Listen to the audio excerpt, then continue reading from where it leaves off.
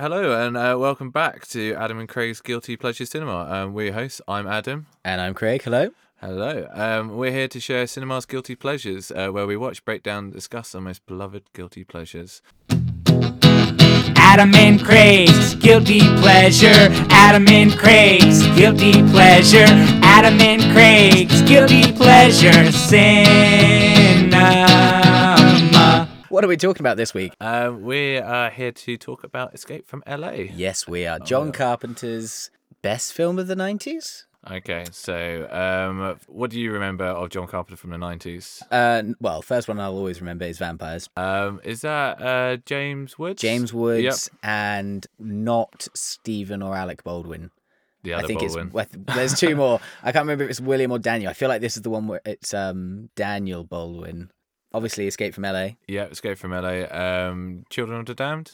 Yep, I've seen that once, and I think most people have seen it once. yeah, is it Christopher Reeve? It was. I think it was the last movie he made before he had his near fatal accident and paralysed himself. Yes, and I believe the ending of that film is him thinking about a wall. Yes, Yeah. he's trying to plant a bomb to kill all the kids. Yeah, and has it got the kid from the Wonder Years in it?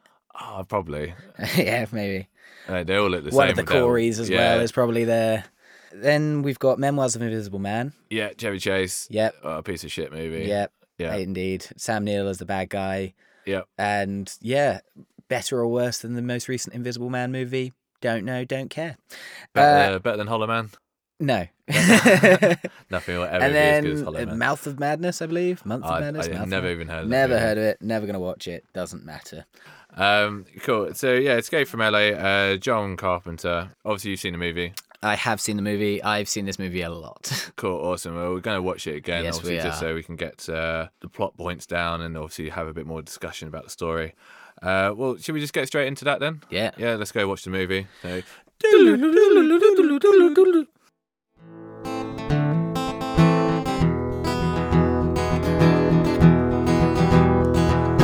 It is movie talk time.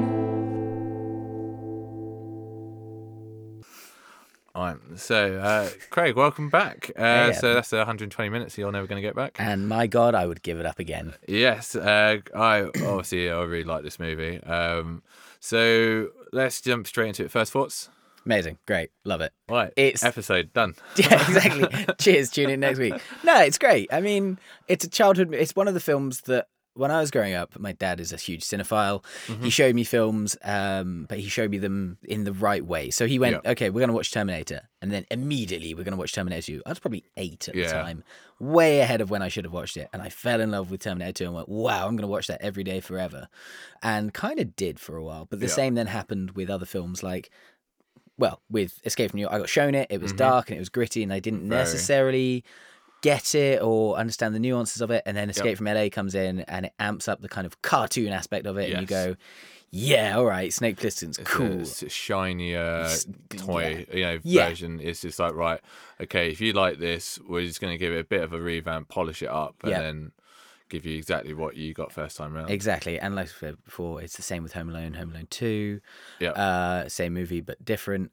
Kind of the same with The Mummy. Mm. Same movie but different. Yeah, it's great. It's cool.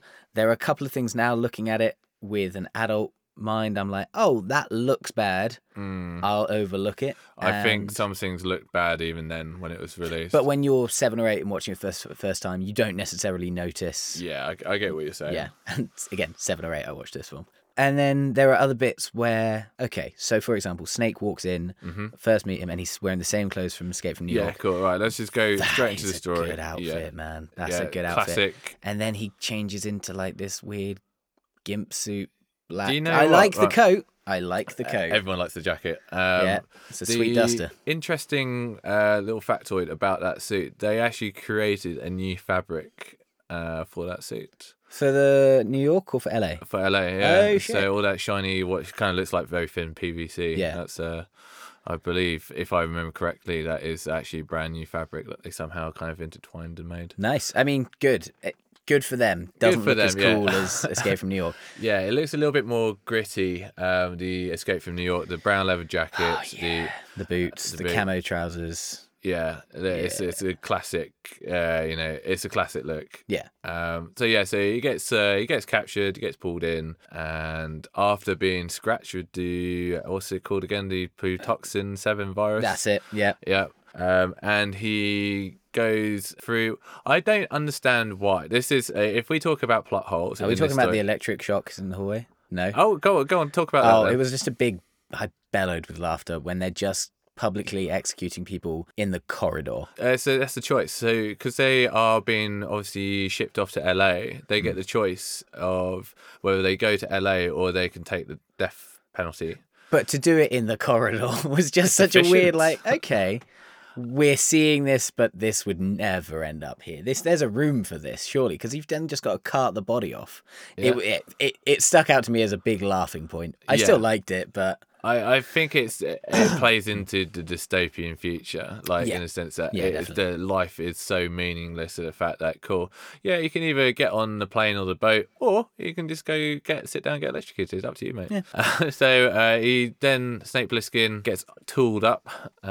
Great scene there. Good interaction with some of the other characters there. Yeah, and good exposition of the holotape thing, the hologram projector. The hologram projector in particular, and also the dart that renders someone unconscious, or it inebriates them for a moment so you can get the jump. What is the terminology behind that? Is it Chekhov's gun? Chekhov's gun, yeah. It's Chekhov's sleep dart.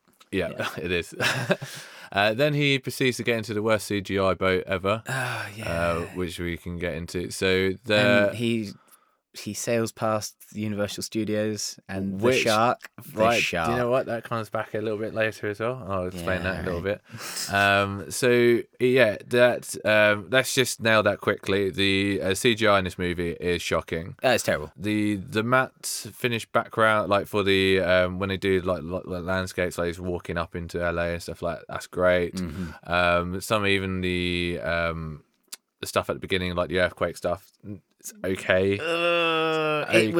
That was Sharknado territory for me. Yeah. But then it goes to absolute dog shit when he goes underwater. Now the company that was in charge of the CGI, they'd never done CGI before. Could you believe? Why the hell would you ever pick a company to do anything like that? It would be all right, well, we've never seen your work before, we have no idea what your level of production value is going to be, fuck it, here's some money, put together PS1 graphics. Almost like getting a company that are good at editing trailers to edit the entirety of Suicide Squad. It worked out well for everyone. Well, exactly. So it makes you think again of the some of the missteps in this movie probably did come from the production side of things. Who signed that off? They dropped the ball massively. But so they got this company to do it. The company did a bad job, and the company then went down. Good, because they never should have done CGI in the first place. The underwater submarine past the shark through Universal Studios. Literally jumps the shark. Goes through the production office, the quote-unquote production office.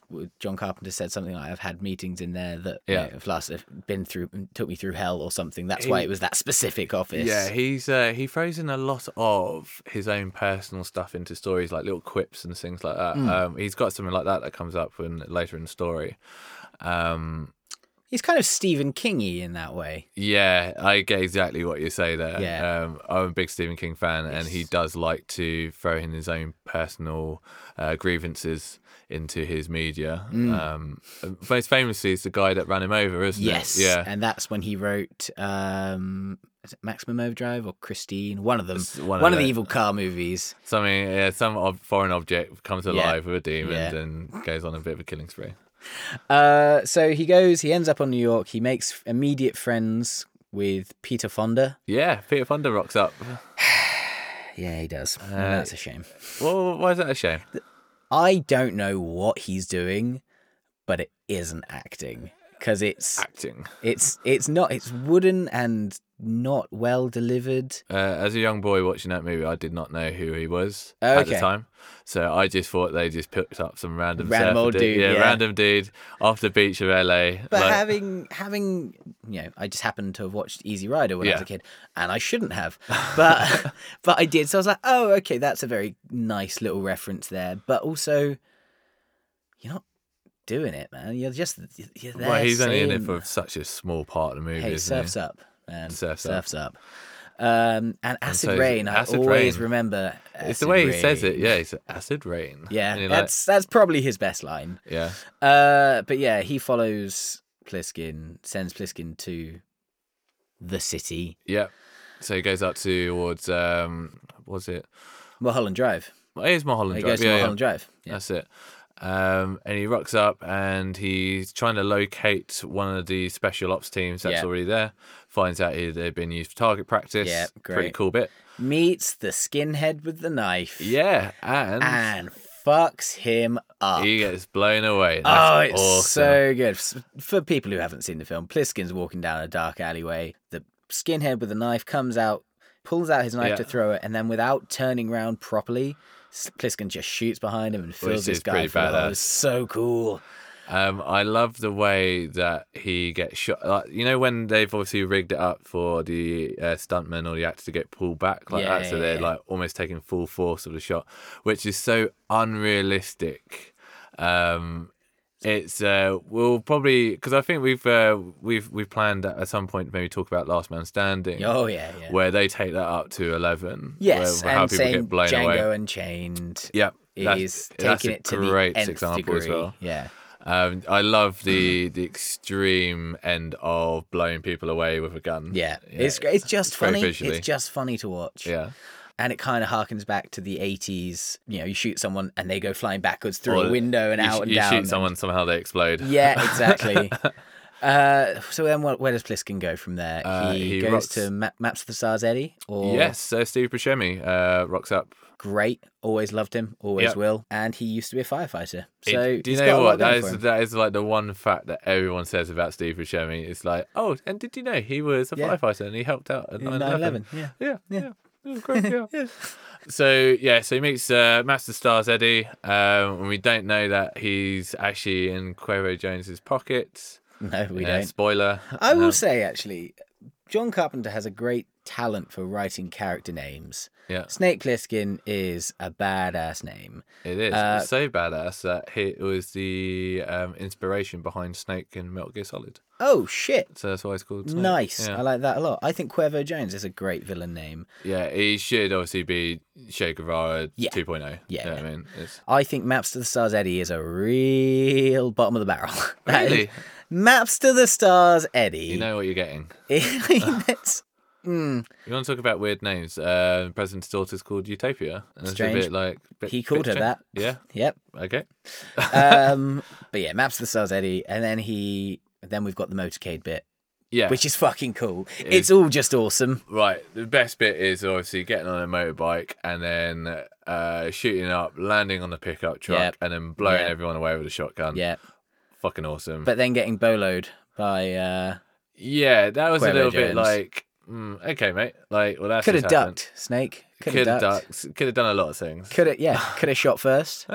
But it's cool. I mean, he gives zero fucks throughout the film. He doesn't care what attention he draws to himself. If he's in a problem, he'll get out of it. Yeah. He doesn't care who he pisses off.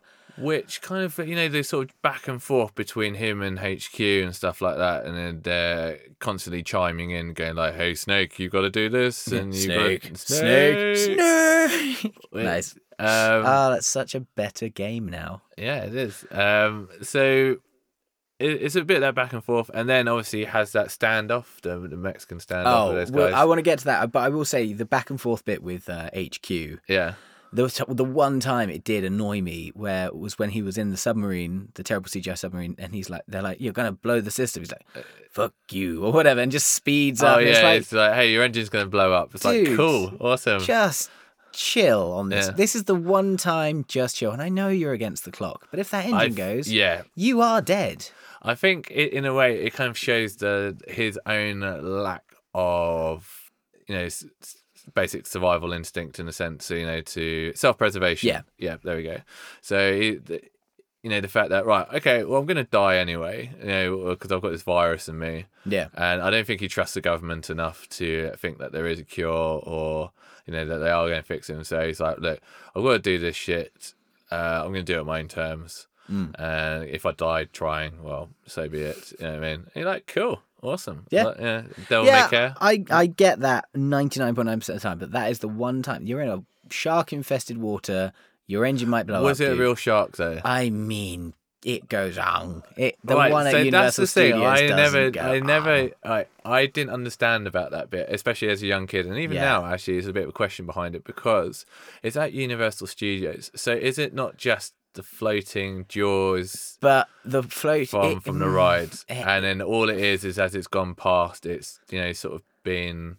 The water current has like moved it. Maybe. I didn't actually understand it. I've always taken it to be a real shark, and what a coincidence, because that's also where the Jaws bit is.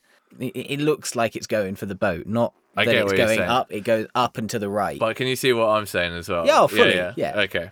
So he gets on the motorcade, motorbikes around, gets knocked off by the Bolos. Yeah.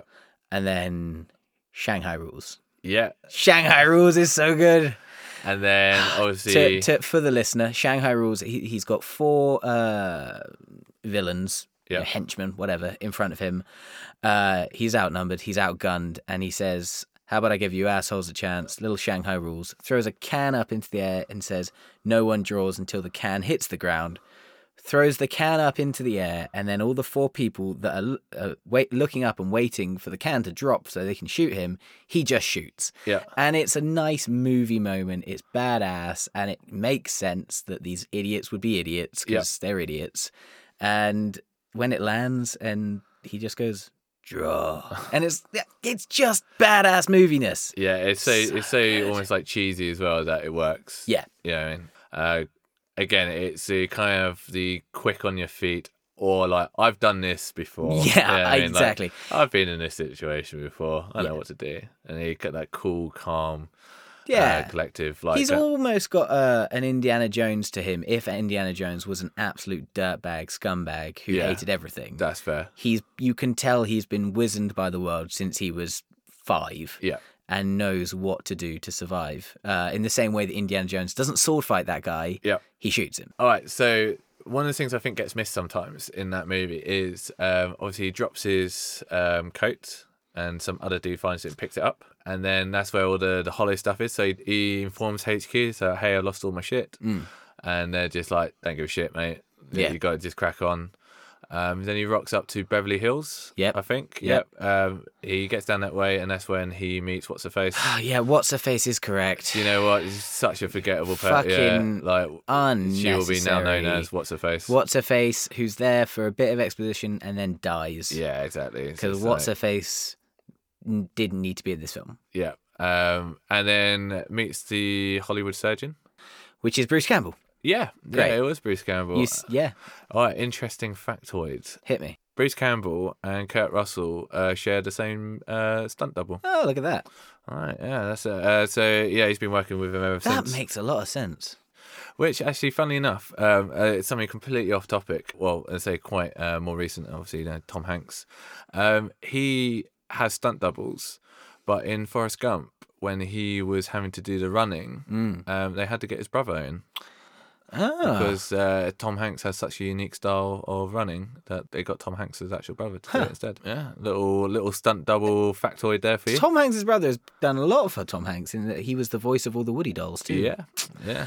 Anyway, back to this awesome kick-ass 90s movie and not Tom Hanks. Not Tom Hanks is running. Yeah.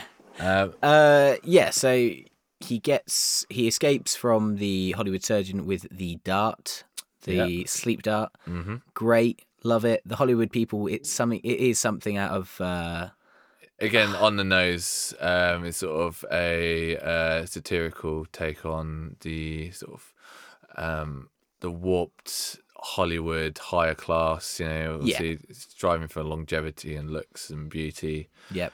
Thank you, John Carpenter, for that very subtle message. It's there. We get it. Yeah. But it looks very Priscilla, Queen of the Desert, and Yep. very Good reference. that John Waters movie, which I can't remember the name of. But yes, it's very quite scary. When I was a Which kid, is it quite scared grotesque, me. yeah. Very grotesque is a great word. Yeah, it's good.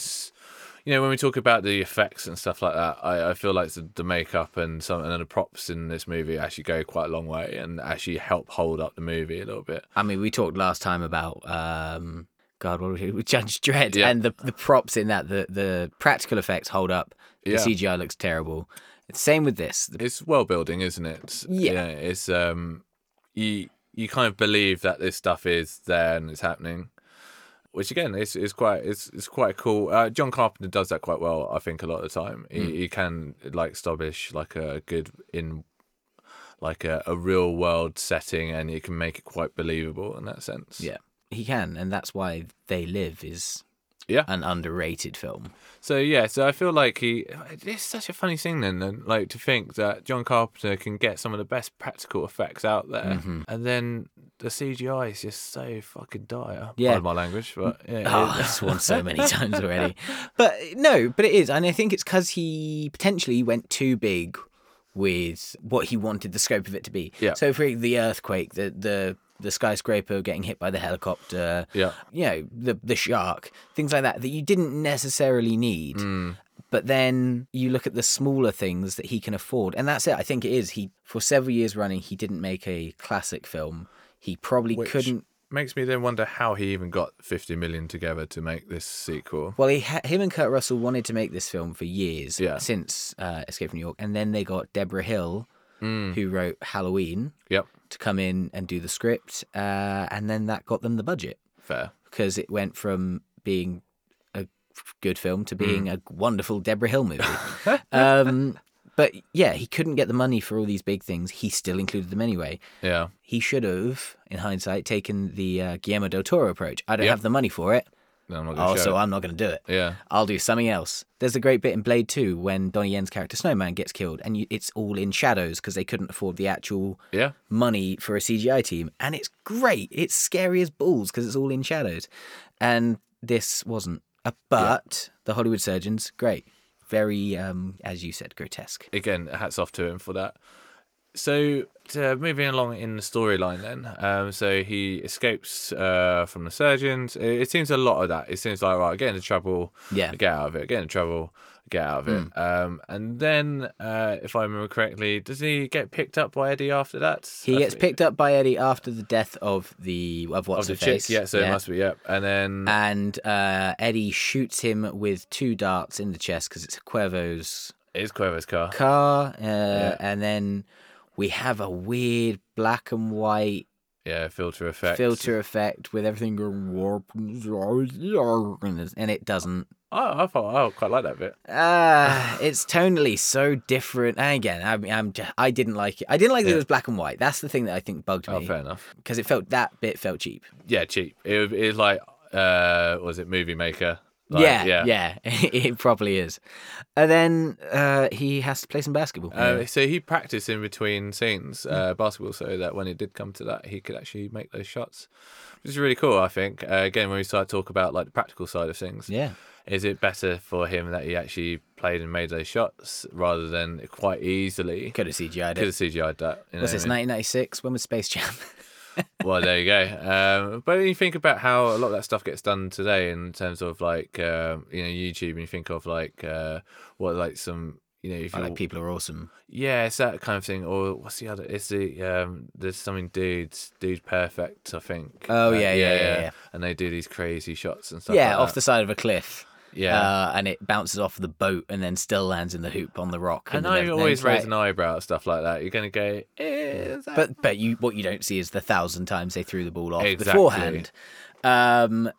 But comparatively, so we've mentioned that this and Escape from New York are pretty much the same film. Oh, exactly the same plot So points. the beat in Escape from New York is he has to, with a hammer and nail Yeah. baseball bat, fight in a wrestling ring against a giant. Yeah. In this, he has to play basketball. Yeah. Later on, he goes surfing, Yeah. And afterwards, he goes hang gliding. It's pretty extreme. It is so MTV. Pretty radical. It is the most MTV, non-MTV movie you've ever seen. I get exactly what you're saying. Yeah. Yeah, it's, they have to change up the beats or some of it. Obviously, you've done a one-on-one competition with that giant dude, and it gets pretty violent towards the end. Such a great scene. It is. But then it's that kind of like that looming countdown, as it ticks down for the shot clock. Yeah, no, that's creates a little bit of urgency and tension, and then he finally makes it, and everyone's like, "Oh shit, made it! All right." And then here's a question for you. Yeah. How long's he got? 60 seconds. I think so. To make 10 shots. Which is there's not a lot of time. Not allowed to miss once. Yeah. Do you think you could make 10 runs court to court? Good question. Because you're a lot my fitter, level of cardio. You're a lot fitter than me. Thank you. So. Well, we're both specimens. Yeah, we are. So I'm the Danny DeVito. You're the Arnold Schwarzenegger. It's fine. I'll take that. But yeah, do you think you could do that? Just even 10 right, 10 laps. How big is a basketball court? I think 30 meters. How big is a basketball court? According to producer Gareth, it is 28.7 meters. So, do you think you could run that? Put that into my head. So, is that 28.7 times 10? Would that be like the width of a rugby pitch? It would be from the halfway to the 22. Yeah. Okay. Halfway to the 22. Could I run that 10 times? 10 times in 60 seconds. When was the last time you went to training? 2017. Something like that. Yeah, probably the same for me. And it was like, and when we do those kind of like, those god awful like Broncos things, so you got to run up at night. Again, I just try to think there. 1, 2, 3, 4. Oh god, no. Do you know what? Let me put it into context. It's 28.7, so it's times that by 10. It's about 300 meters. Could you run 300 meters in 60 seconds? All right, that actually puts it a bit more in perspective. Right, let's just try and think. How fast can you run that 100 meters? Probably around about 10, 13 seconds. 12. Probably, let's be really generous, 15 seconds. 200 meters, 30. 300 meters, 45 seconds. At 100 meter pace, though. Yeah, okay. So let's pad that out a little bit more. Yeah, 50, 55. So you've got not a lot. So thinking there, then obviously you shoot the basket. You got to wait for the ball to drop down. Oh, that was one thing that bugged me. He would take the shot and then just let it bounce a couple times before he grabbed it again. Yeah. Like, dude, just get underneath that hoop. You've made the shot. Yeah, well, he'd have to anyway, wouldn't he? That's the thing, because he'd have to go collect He'd still it. Just dribble. He'd Harlem Globetrotter the first few bounces. Yeah, he does seem a bit nonchalant when it comes to dribbling that ball. But that's who Snake Plissken is, man. He is. Apathy. Because he knew he'd make that half-court shot at the end. It wasn't even half court. It was a full court. Was it full court? Oh, it dude, wasn't it? it's from underneath his own hoop. Yeah, It's fair. impressive. You can tell it's take 107, but it's impressive. I would like to know how many takes that took, actually. I'd love for it to be 3. It was first time, every time. But yeah, so 300 meters he runs with a basketball bouncing, not full speed. Yeah. I'm not calling bullshit. I'm just saying that's impressive. That is some. It's a movie miracle. It's a movie miracle for sure. But well done him. Yeah. No, fair. Hats off to Kurt Russell for making those shots. Yep. Take 97. Yeah. So then he legs it. He climbs over the cage. Yeah, I didn't like this. This is the issue I have with. I'll have with every movie. 1917 has it, and you kind of called me out on it where I said, "Oh, someone taking a shot. They always miss. They always hit the railing, or they always hit the fence." Yeah, it's hard to make honestly, it's for someone that has had to handle firearms beforehand and have had to, go on shooting ranges and hitting a moving target is way harder than it, because everyone thinks like, all right, bit of Call of Duty here or there. You just press the right trigger, man, and you shoot. Yeah, exactly, and hopefully, you get hit marker or something. It is so much harder.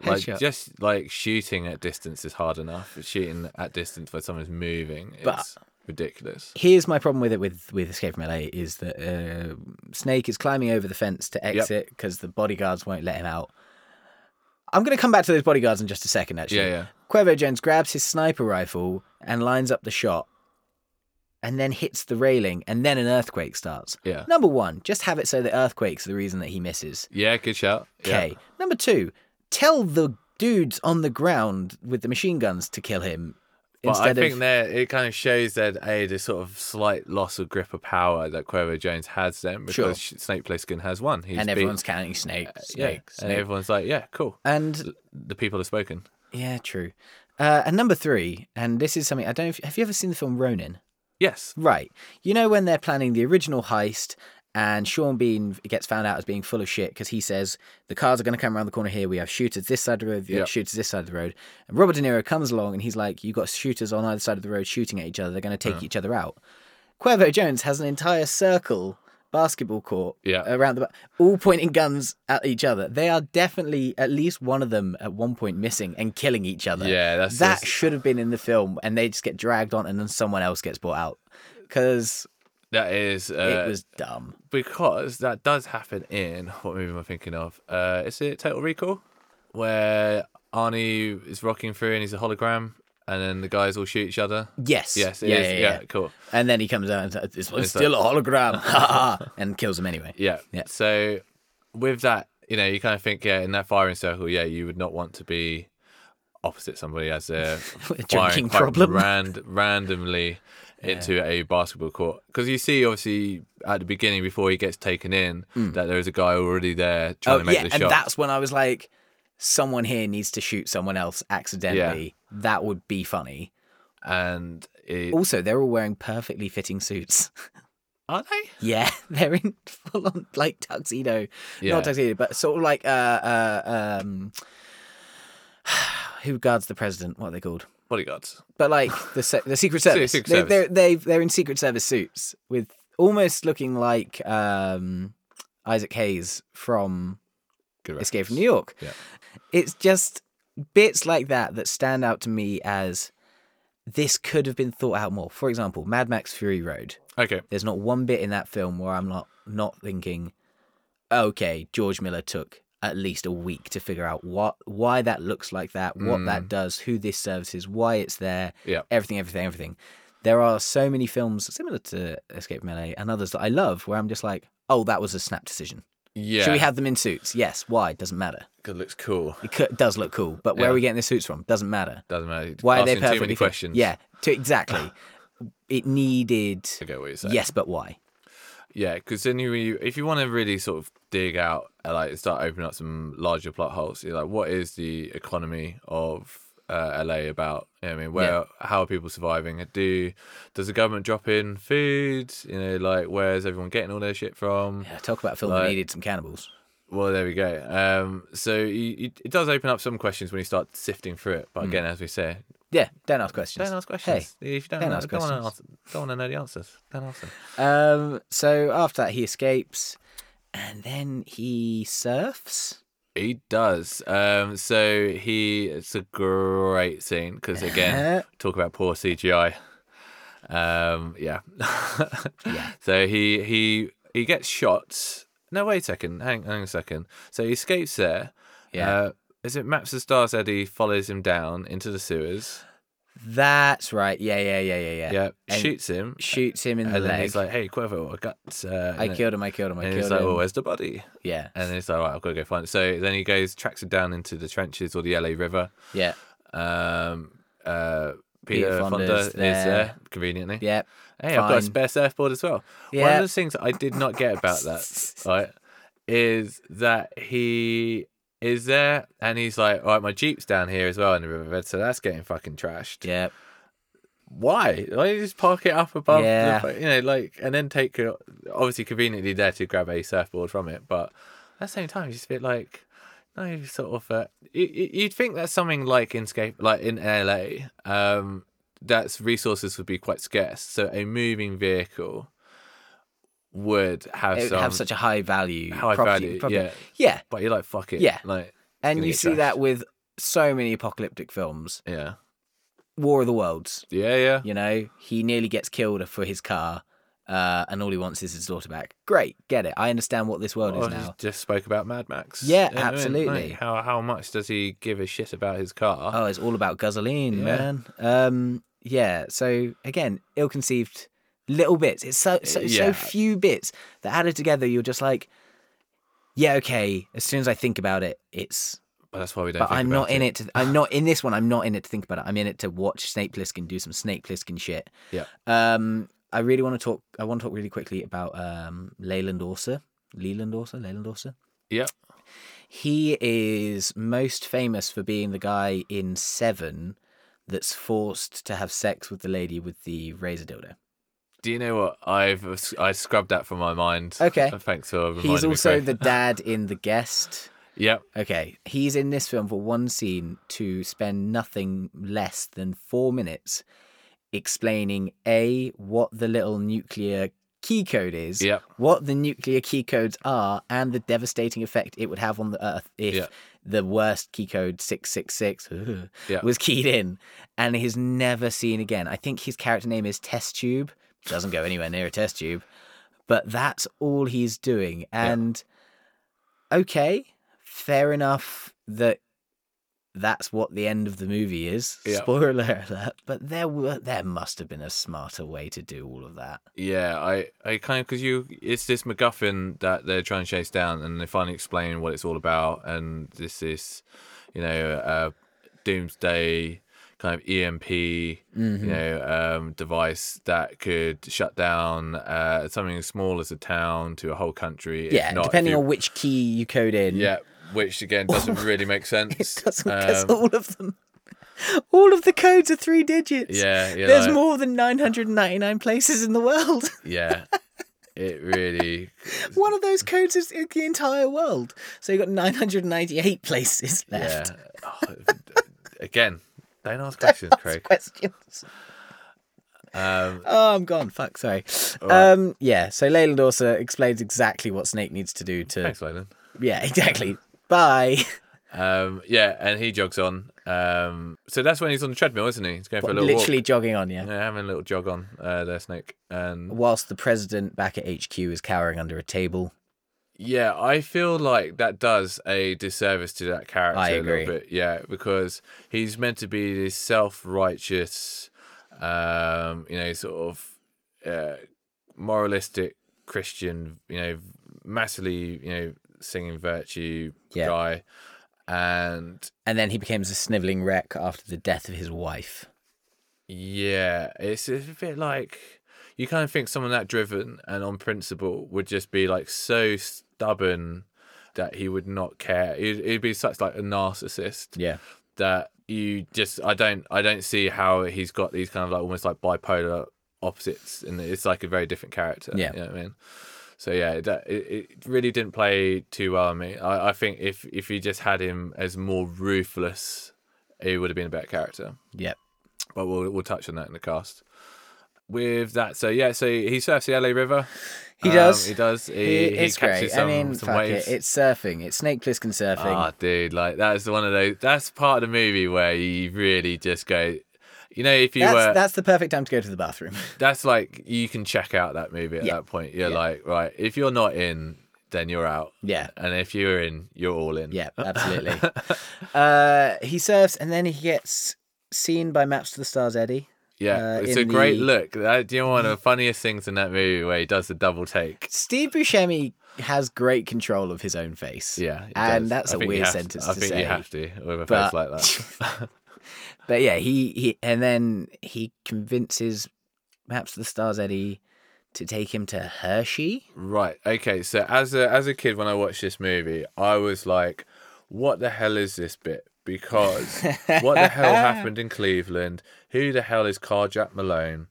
I did not understand. I felt like, did I miss something in Escape from New York? There's obviously this whole, rich tapestry of backstory, which I am not familiar with. No. So a little factoid about that. Is this the genesis of Cleveland? It is something to do with the fact that, when we were talking about how people put in their own things, like Stephen King and all that stuff. So there's several references to Snake Plissken and the city of Cleveland. Yep. So it's an in-joke reference to a friend of John Carpenter who knew a guy from Cleveland named Snake Plissken. So I take back, actually, my comment about he's great at carrying up with character names, because actually that was a real person. He actually knew a guy called Snake Plissken. So supposedly where Carpenter got the name for the character when he was writing for Escape from New York. So I want to know what the character of Snake Plissken was before he met Snake Plissken in Cleveland. Yeah, I can imagine if you meet Patch someone McGraw. if you meet someone called Snake Plissken, you'll remember that name. 100%. Yeah. So, but yeah, Hershey, the carjack references and all the Cleveland stuff I quite like it. I quite like It's it when meant to be things world are building, unexplained, and you're just like, And okay. you have to just take that with a grain of salt. You've seen Hot Tub Time Machine? Yes. Yeah, the stuff and I've seen them both. that is a shame. No, all the stuff about Cincinnati. Yeah. In Hot Tub Time Machine, never explained. Never needs to be explained. It's great though. It's probably one of the funniest parts of the film for me. But as a kid, like when you don't quite have that understanding of things like that, you're just like, I've not been explained what this is about. It was so confusing to me for such a long time. And I was like, who the and I remember after watching that having to go back and watch Escape from New York and be like, who is Carjack Malone? Yeah. Why is he now a transgender? Pam Grier, what Pam up? Grier, yeah. So to get the voice, they had to lower her voice by an octave. Nice. In post-production. So that's why she sounds like that. Sounds ridiculous. Ridiculous. But it's Pam Grier, so it's great. Yeah. But that's why it has that kind of almost like slightly electronic sound to it, if you know what I mean. It doesn't sound natural. No, it's very synthesizer-y. Yeah. But with Carjack / Hershey, he hang glides or paraglides into Cuervo's establishment. He does. So this is where I'm not too sure when you hear that Kurt Russell wrote the ending for this. Yes, I'm wondering how much of the ending he wrote. As in, is this included the hang glider stuff? I hope Again, when you start thinking about the practical side of it, when they're actually flying into what's it called again? It's Kingdom. Yeah, it's called something. It's like the Happy Kingdom or something like that. Happy Kingdom. So, there you go. All right. So, did you know about that Happy Kingdom? Actually, it was supposed to be Disneyland because it's LA. Yes, I did. Right. So, do you know what it was? What do you mean? Do you know what the Happy Kingdom actually was? Oh no. All right. So, it was actually the town square from Back to the Future at Universal. I did know that. Yeah. Okay. Nice. Oh, there you go. So, a bit of a throwback there. 2 weeks in a row we've talked about Back to the Future. Okay. Good God. It's all connected. The Illuminati's real. So so they fly in, and then all hell kicks off, and then they escape in the helicopter. I'm gonna have to, and I think a running theme of every episode we do from now should just be you saying the words "Don't ask questions." Yep, but it's become a catchphrase. But if you can't shoot someone from a distance, fair enough. Yeah. But if they're moving at a small amount of speed, descending in a hang glider, so you've just got to shoot the They do not look off. like they're moving that quick. They don't at all. And there are it makes hundreds it look of people on the ground and 3 in the air. If you all of them just shot directly upwards, they'd hit. Yeah, but they don't. You'd have to hit something for reasons. All right. Don't ask questions. But that was silly. Yeah, It again, it's one of those things where when you put a firearm in someone that is untrained, it's amazing how much someone can miss, even a target in front of you. Sure. And I'd like to think that his bodyguards and things like that are literally Joe Public, kind of like criminals just landed. I need a job. Yeah. Well, I'm going to go work for Cuervo Jones. But then I think you need to see them make more mistakes. Yes. For that to be. And again, well, how many mistakes do you want, mate? Just one. I want someone in the circle to shoot someone else in the circle. Yeah. Or I want someone to accidentally shoot their own foot. Yeah. Or I want them to spray the gun and it does the typical and then they shoot up and up and up and up and up because they can't handle the recoil. Yeah. Don't ask questions. Yeah. Anyway, so they get in the helicopter. All right, and then one of the funniest things is, and they shoot that helicopter, and everybody else dies, except for, and you see them all go a massive big ball of CGI shit fire. But he puts on his coat though because it's fire proof. Was it? Yep. Maybe. No, I Fire li- retardant. I Well, lis- what happened to Utopia? She's in a helicopter. She hasn't got a fire retardant coat on. Don't ask questions. Yeah, exactly. Don't ask questions. So yeah, everyone dies except Yep. for the main important two people. Yep. And Maps of then, the Stars Eddie jumps out of the helicopter because he's flip-flopping as to whose side he's on throughout the whole Yeah, film. he's- He's a survivor. It's he Maps of the is. Stars. That's why I dig would have him. liked it if he'd have. They should have had this, and it's little things, but you set up at the beginning of the film that there's cannibals. And Maps of the Stars Eddie jumps out of the helicopter at the end and lands surrounded by cannibals. That would have been like, oh, okay. Yeah. Well done, Eddie. You're dead. But it's Steve Buscemi, and I don't think anybody wanted to kill off Steve Buscemi. I don't think anybody wants to eat him either. No, true. There's not much there. So he lands back in America. Yep. Helicopter's crashed. The helicopter crashed, but it still manages to fly 10 minutes in the air That's all you need. after it's after getting hit by a rocket launcher. Yeah. It is the future. It is 2013. it is the helicopter of the future.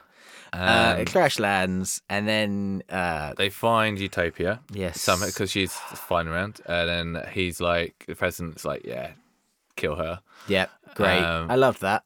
Yeah, and then Snake Plissken's like, right, I'm going to shut down the world, sort of thing. Or give me the virus, that's it. And Give me then the they're antidote. Like, Give me the antidote. give me the antidote. And they don't. And then they realise, oh, it was all a hoax. Bum, bum, bum. Yeah. Yeah, but he knew all along. He didn't know that the antidote was a hoax. I feel like he did. No, he did. Oh, he must have done. Because Carl Jack Malone, or Hershey, is like, oh, and the Bluetoxin 7 virus is, like, gives No, a keep going with that sweet, sweet Pam Grier voice. Go on. I'm all right. It's like, oh yeah, it's all bullshit. It's all government conspiracy stuff. Yeah. And I think it's such a throwaway line. He must have not known because right, and this is probably my biggest grievance with Snake throughout the whole thing. Okay. His end plan is very convenient. He's going to put the Maps of the Stars Eddie keypad in Utopia. Yeah. And keep the real one on himself. Yeah. He's going to crash land. They're going to find him. But at that point, he is, as we find out shortly, a hologram. Yeah. So he's relying on them, A, finding Utopia at the right time, B, no one coming up and just patting him on the shoulder and going, good job, which he wouldn't do, or shooting him immediately, which they wouldn't maybe or could have maybe done, or really heavily relying on the antidote being fake and someone not coming up to him being like, injection. Yeah. That's a good shot. But then they find Utopia, realize that he's made the old switcheroo because the guy with the ponytail knows Snake and kind of respects him, and I quite like that. Yeah. And then they think that he's planted the device on her, which is interesting because they didn't know there was a second one. Yeah. And then they're planning to destroy Cuba? North Korea? Or Mexico. Mexico? Yeah. Key in the coordinates, and it plays a Maps of the Stars Eddie voiceover. Yep. Then they figure out that Snake is a hologram. Yeah. His whole plan relies on everyone keeping a safe distance from him, Yeah. and the antidote not being real, and them finding Utopia, and them realizing that there was another device. That is a Pretty lot convenient. of. Pretty convenient. All worked out. That is, it's so much dominoes falling at the right place. That is very lucky. That's what a But that's who military Snake is, man. strategist Hey, Snake is. Call him Yeah, Snake. He just knew what was going on. But yeah, and then sort of the finale of it all is he shuts down the Earth. great. 666 Yeah, boom. That's the Right, code. done. saves Utopia from electric shock. And he does that weird look into the camera, like at the end, Yeah, which the- is a bit like, okay. Yeah, Is that do you feel that's fourth wall breaking? it's breaking the fourth wall. Yeah. Okay. My note is fourth wall break. Sigh. Yeah. I had to. We were there all along. I worked on a film recently where the director was like, "Oh, and we end it with the character looking down the lens. It's a horror film, looking down the lens, going, shh." And I was like, "That's fucking stupid because we've Yeah. not broken the fourth wall for the entire movie. Yeah. Why are we doing it here?" And it was kind of building up to it as we were watching it, where I was like, "Oh, is he about to break the fourth wall? Does he break the? Oh, he went and did it. Yeah. Oh no." Fourth wall breaking in What are you movies, doing? I think I don't think it's ever done well. I like it in When it's like meta. In Ferris a Bueller's. Yeah, but that's. Do you know what? Is that not just narration? You know what I mean? You know what I mean? Like, it's like, right, I'm telling you what, because I am the narrator. Okay, you know what I mean? okay. But when it's like, Deadpool, again, narration, Wayne's World. like, okay. I'm sure there's others, but There Wayne's are. World. Okay, all right. But you have convinced me. Yeah. And the fact that using Wayne's World. All right, yeah, okay. That's done very well. But It's an exception that proves but the that's rule. always 99 times out of meta. 100. Yeah, that's it is meta. Yeah. Okay, that's a good shout actually. Exception to the rule does not, make it doesn't make it okay. Yeah, it means not make that it exception. it means that it was done well that time. Yeah. I think it's done well in Ferris Bueller's. I see what you mean about narration, but any breaking of the fourth wall that's just there at the end, is bad, and it happens in. It's the like new... the cherry on top of all the shit that we've just watched. Yeah, and it's just like, right, big sigh. Yep. Luckily, it's the end of the movie, and that's it. But that's the movie, and it's great, and it's awesome. And if I had to do a super cut of this film, I'd cut out what's her name. I would probably cut out a lot of the. There's a lot of chaff. I'd cut out a lot of the stuff with Hershey. I think Pam Grier is great, but that felt. The exposition, a little bit of you're getting done over, but I feel like that could have been done in a better way. Yeah, but it drove them towards the finale, and I would have cut out a lot of the extreme sports. Yeah, fair enough. Right, okay. So, story-wise, guilty pleasure. I'm gonna have to say guilty. Yeah, I would say. It's do you know what? It's the same movie. It's the same movie. And one of the funniest things there, which we probably would have touched on a little bit more when we actually talk about John Carpenter, is that it's actually one of the only sequels that John Carpenter's ever directed. Yes. So although he co-wrote Halloween 2, he didn't direct it. He didn't direct it. With Deborah Hill, which was turned down. Represent. He turned down. He turned down that chance to direct it, citing that it would be just more of the same. Yeah, which is ironic. Yeah, really ironic, because that's one of the biggest criticisms of this movie. Is exactly. The fact that it is exactly almost like note for note, beat for beat, same movie. So, bit of weird decision making there. Okay, so, let's talk a little bit more John Carpenter, but let's talk about the soundtrack. He wrote the movie. John Carpenter can make a film with his soundtrack. Definitely. And Assault on Precinct 13 is dum-da-da-da-dum, dum-da-da-da-dum. Great, easy, done. On my running playlist. As it should be. Yep. Halloween, like that little jingle is scary, it's thrilling, it's used correctly. Yep. Escape from LA has moments of John Carpenter's soundtrack. Yeah. Kills it. Intro. Yeah. Yeah. Bang. And anytime when he's traveling in the terrible submarine. Awesome. Yeah. And then the fart rock comes in. It's a bit farty. Every so often it's just. But you gotta say that little what's the word I'm looking for when it's kind of like you said it's like a little jingle, but it's almost like it's like his calling card is when he rocks up, it's his little almost like theme in a way. His little theme. In the same way that Spider-Man and Captain America have their own little jingly diddly in the Avengers movies, Snake Plissken has his soundtrack. He's got his own soundtrack. Yeah. And it's great. Those bits are great, but I think it gets ruined by it's the 90s rock, am I right? Yeah, so it's a victim of its time. Yeah. Which, still a pleasure. It's still a pleasure to listen to. Very much a pleasure listening to John Carpenter. Have you ever listened to some of his albums? Not knowingly, probably. Yeah, he's got like I forget what the album's called, but I think it's like unused music in a way from his movies, or just things that he's composed over time. And one of them is a great song called Vortex, which again on my running playlist. It's so interesting to have a director write his own scores, because when we talk about visions and things like that, and you kind of think, right, I want to put down something on film, on paper, like this is what I can visually do. Most directors have great vision when obviously not being messed too much with the studios, but then to not only be able to have the eye but also the ear and kind of be able to bring it all together in a great package. And it's why John Carpenter probably is one of the best directors out there. Oh, big time. Because he can just deliver his message as best as anyone can because he has so much creative control over his movies. Yeah. He is an auteur. Yeah, Yeah. definitely. A man of many trades and skills. Saying that, I mean, it doesn't always go to plan. No. So it's a hard one because again, you have, when we talk about an update, and that's what this movie is. It's like updated music as well. It's the same theme, just a little bit more tempo, a little bit more this. Yeah. The soundtrack is great, but as you said, farty rock kind of ruins it at some points. Yeah. Which nothing more evident when he hides in the bushes and the two cars are chasing each other down the street at a very slow speed. Yeah. And they're both blasting potentially the same song. Sounded it, yeah. It was very much like we're on Fart Rock FM together, and maybe that's why we're killing each other. Maybe it's just in stereo. You got left and right. So let's go through the cast. Okay, cool. Yeah, let's go for the cast. It's a big cast. It is. There's some notable actors in it. Oh, yeah. So let's just go for the main lot. Obviously, right, Kurt Russell. Pleasure. Next. Pleasure. Fair enough.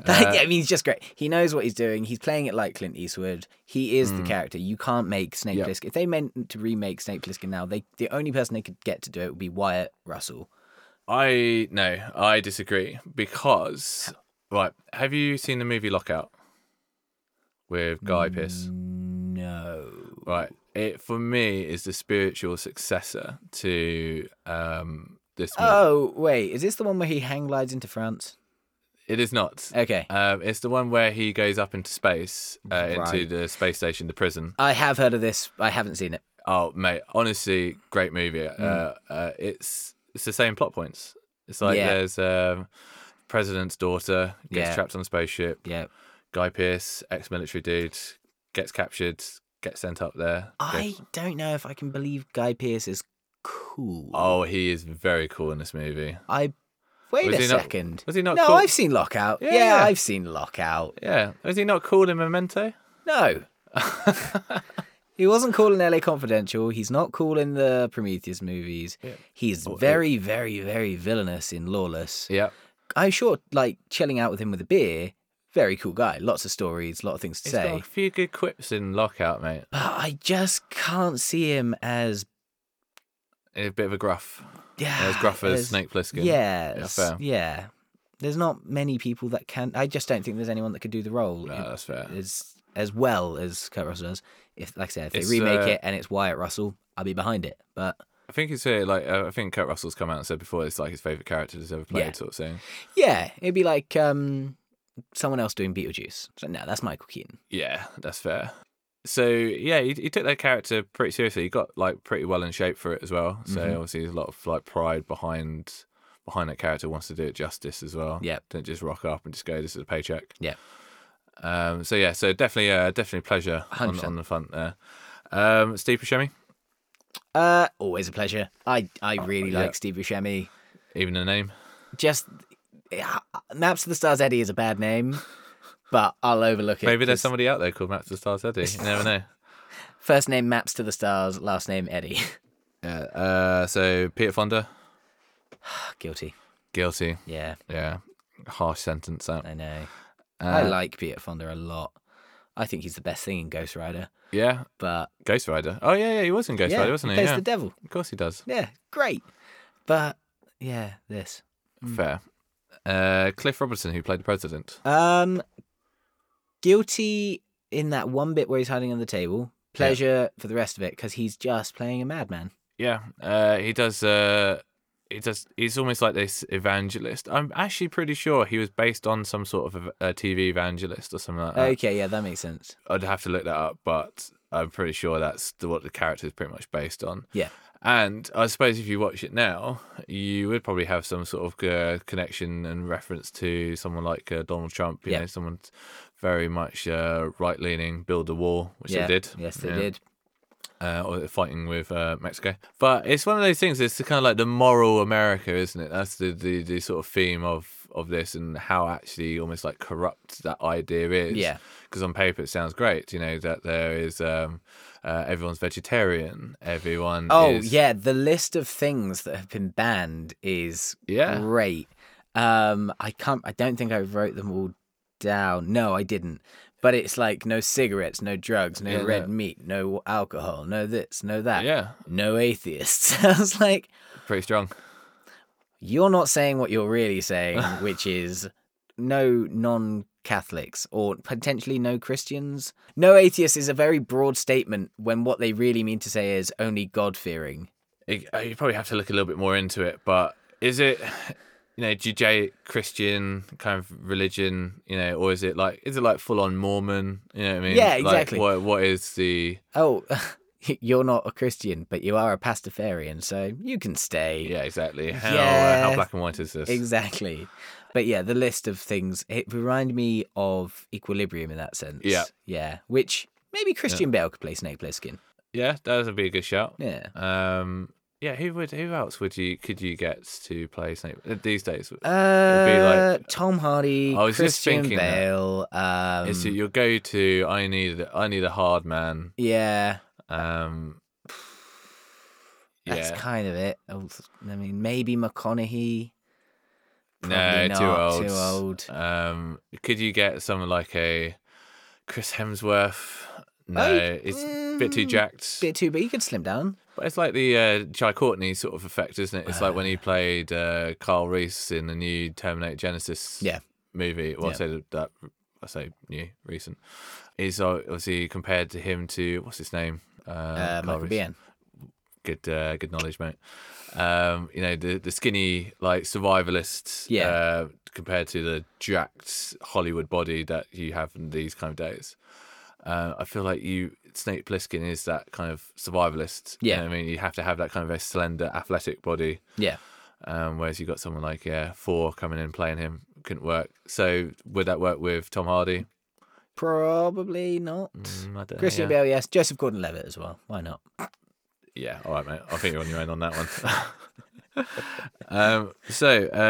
With that director, let's just nail him. John Carpenter. I'm gonna say pleasure. Yeah, it's a pleasure of a movie. I'd have to say he's very guilty of rehashing plot lines. Yeah, I mean, it's a great movie. I do love the movie, but he has to take responsibility for some of the holes, some of the issues with production. Yep. You got a £50 million budget, or say $50 million budget. You've rehashed all the plot points from New York. Yep. Dropped the ball to CGI. Yeah. Delivered a very rememberable version of it. Like, there's so many cool quotes, so many good little parts of the movie which you go, yeah, remember that bit? Yeah. That was awesome. But how long and how much can you string that all together to make a good movie? It's a bit of it's a hard one. Again, I love the movie. I think it's a very much a guilty pleasure movie. Yeah. 2 stars again on Now TV? It was 2 stars on Now TV. We haven't touched him at all, so let's just wrap him up real quick in 30 seconds. Cuervo Jones. Oh, throwaway character. Yeah, completely. He's like your sub James Bond villain. The villain from Octopussy. It's like, who was that? Doesn't matter. Yeah, it's generic villain number 35. Yeah. You know what I mean? Would have been much better if it was the guy who plays the patriarch in the Addams Family. Yeah. I can't remember what his name is, but it would have been better if it was him. He could have probably even had like Cuervo Jones. Not Cuervo Jones. Hershey. Or rather Pam Grier be the villain. If Pam Grier is the villain, great. Yeah, but then you have to listen to that CGI voice the whole film. But then it would have given some cadence to the dynamic of the plot, because you'd have, right, I actually know the villain, Snake, that relationship between the two characters. It would create a lot more conflict there rather than just some random Che Guevara wannabe. It was a Che Guevara wannabe. Yeah. That was bad. Yeah, literally Guilty. a t-shirt. Guilty. Yeah, t-shirt Guilty villain. for John Carpenter. Guilty for Cuervo Jones. Yeah, fair. Cool. All right, well, there we go. So I'll say guilty movie. Guilty pleasure. Guilty pleasure. Guilty pleasure. Right. I love this movie, but I don't admit to it that much. Yeah. Cool. All right, so that wraps that up then. So next week we're going to have a look at Tremors. Go on then, Tremors, Kevin Bacon. So thanks for listening. I've been your host, Adam. I've been Craig Busick. Goodbye. Yeah. Goodbye. Thanks for listening.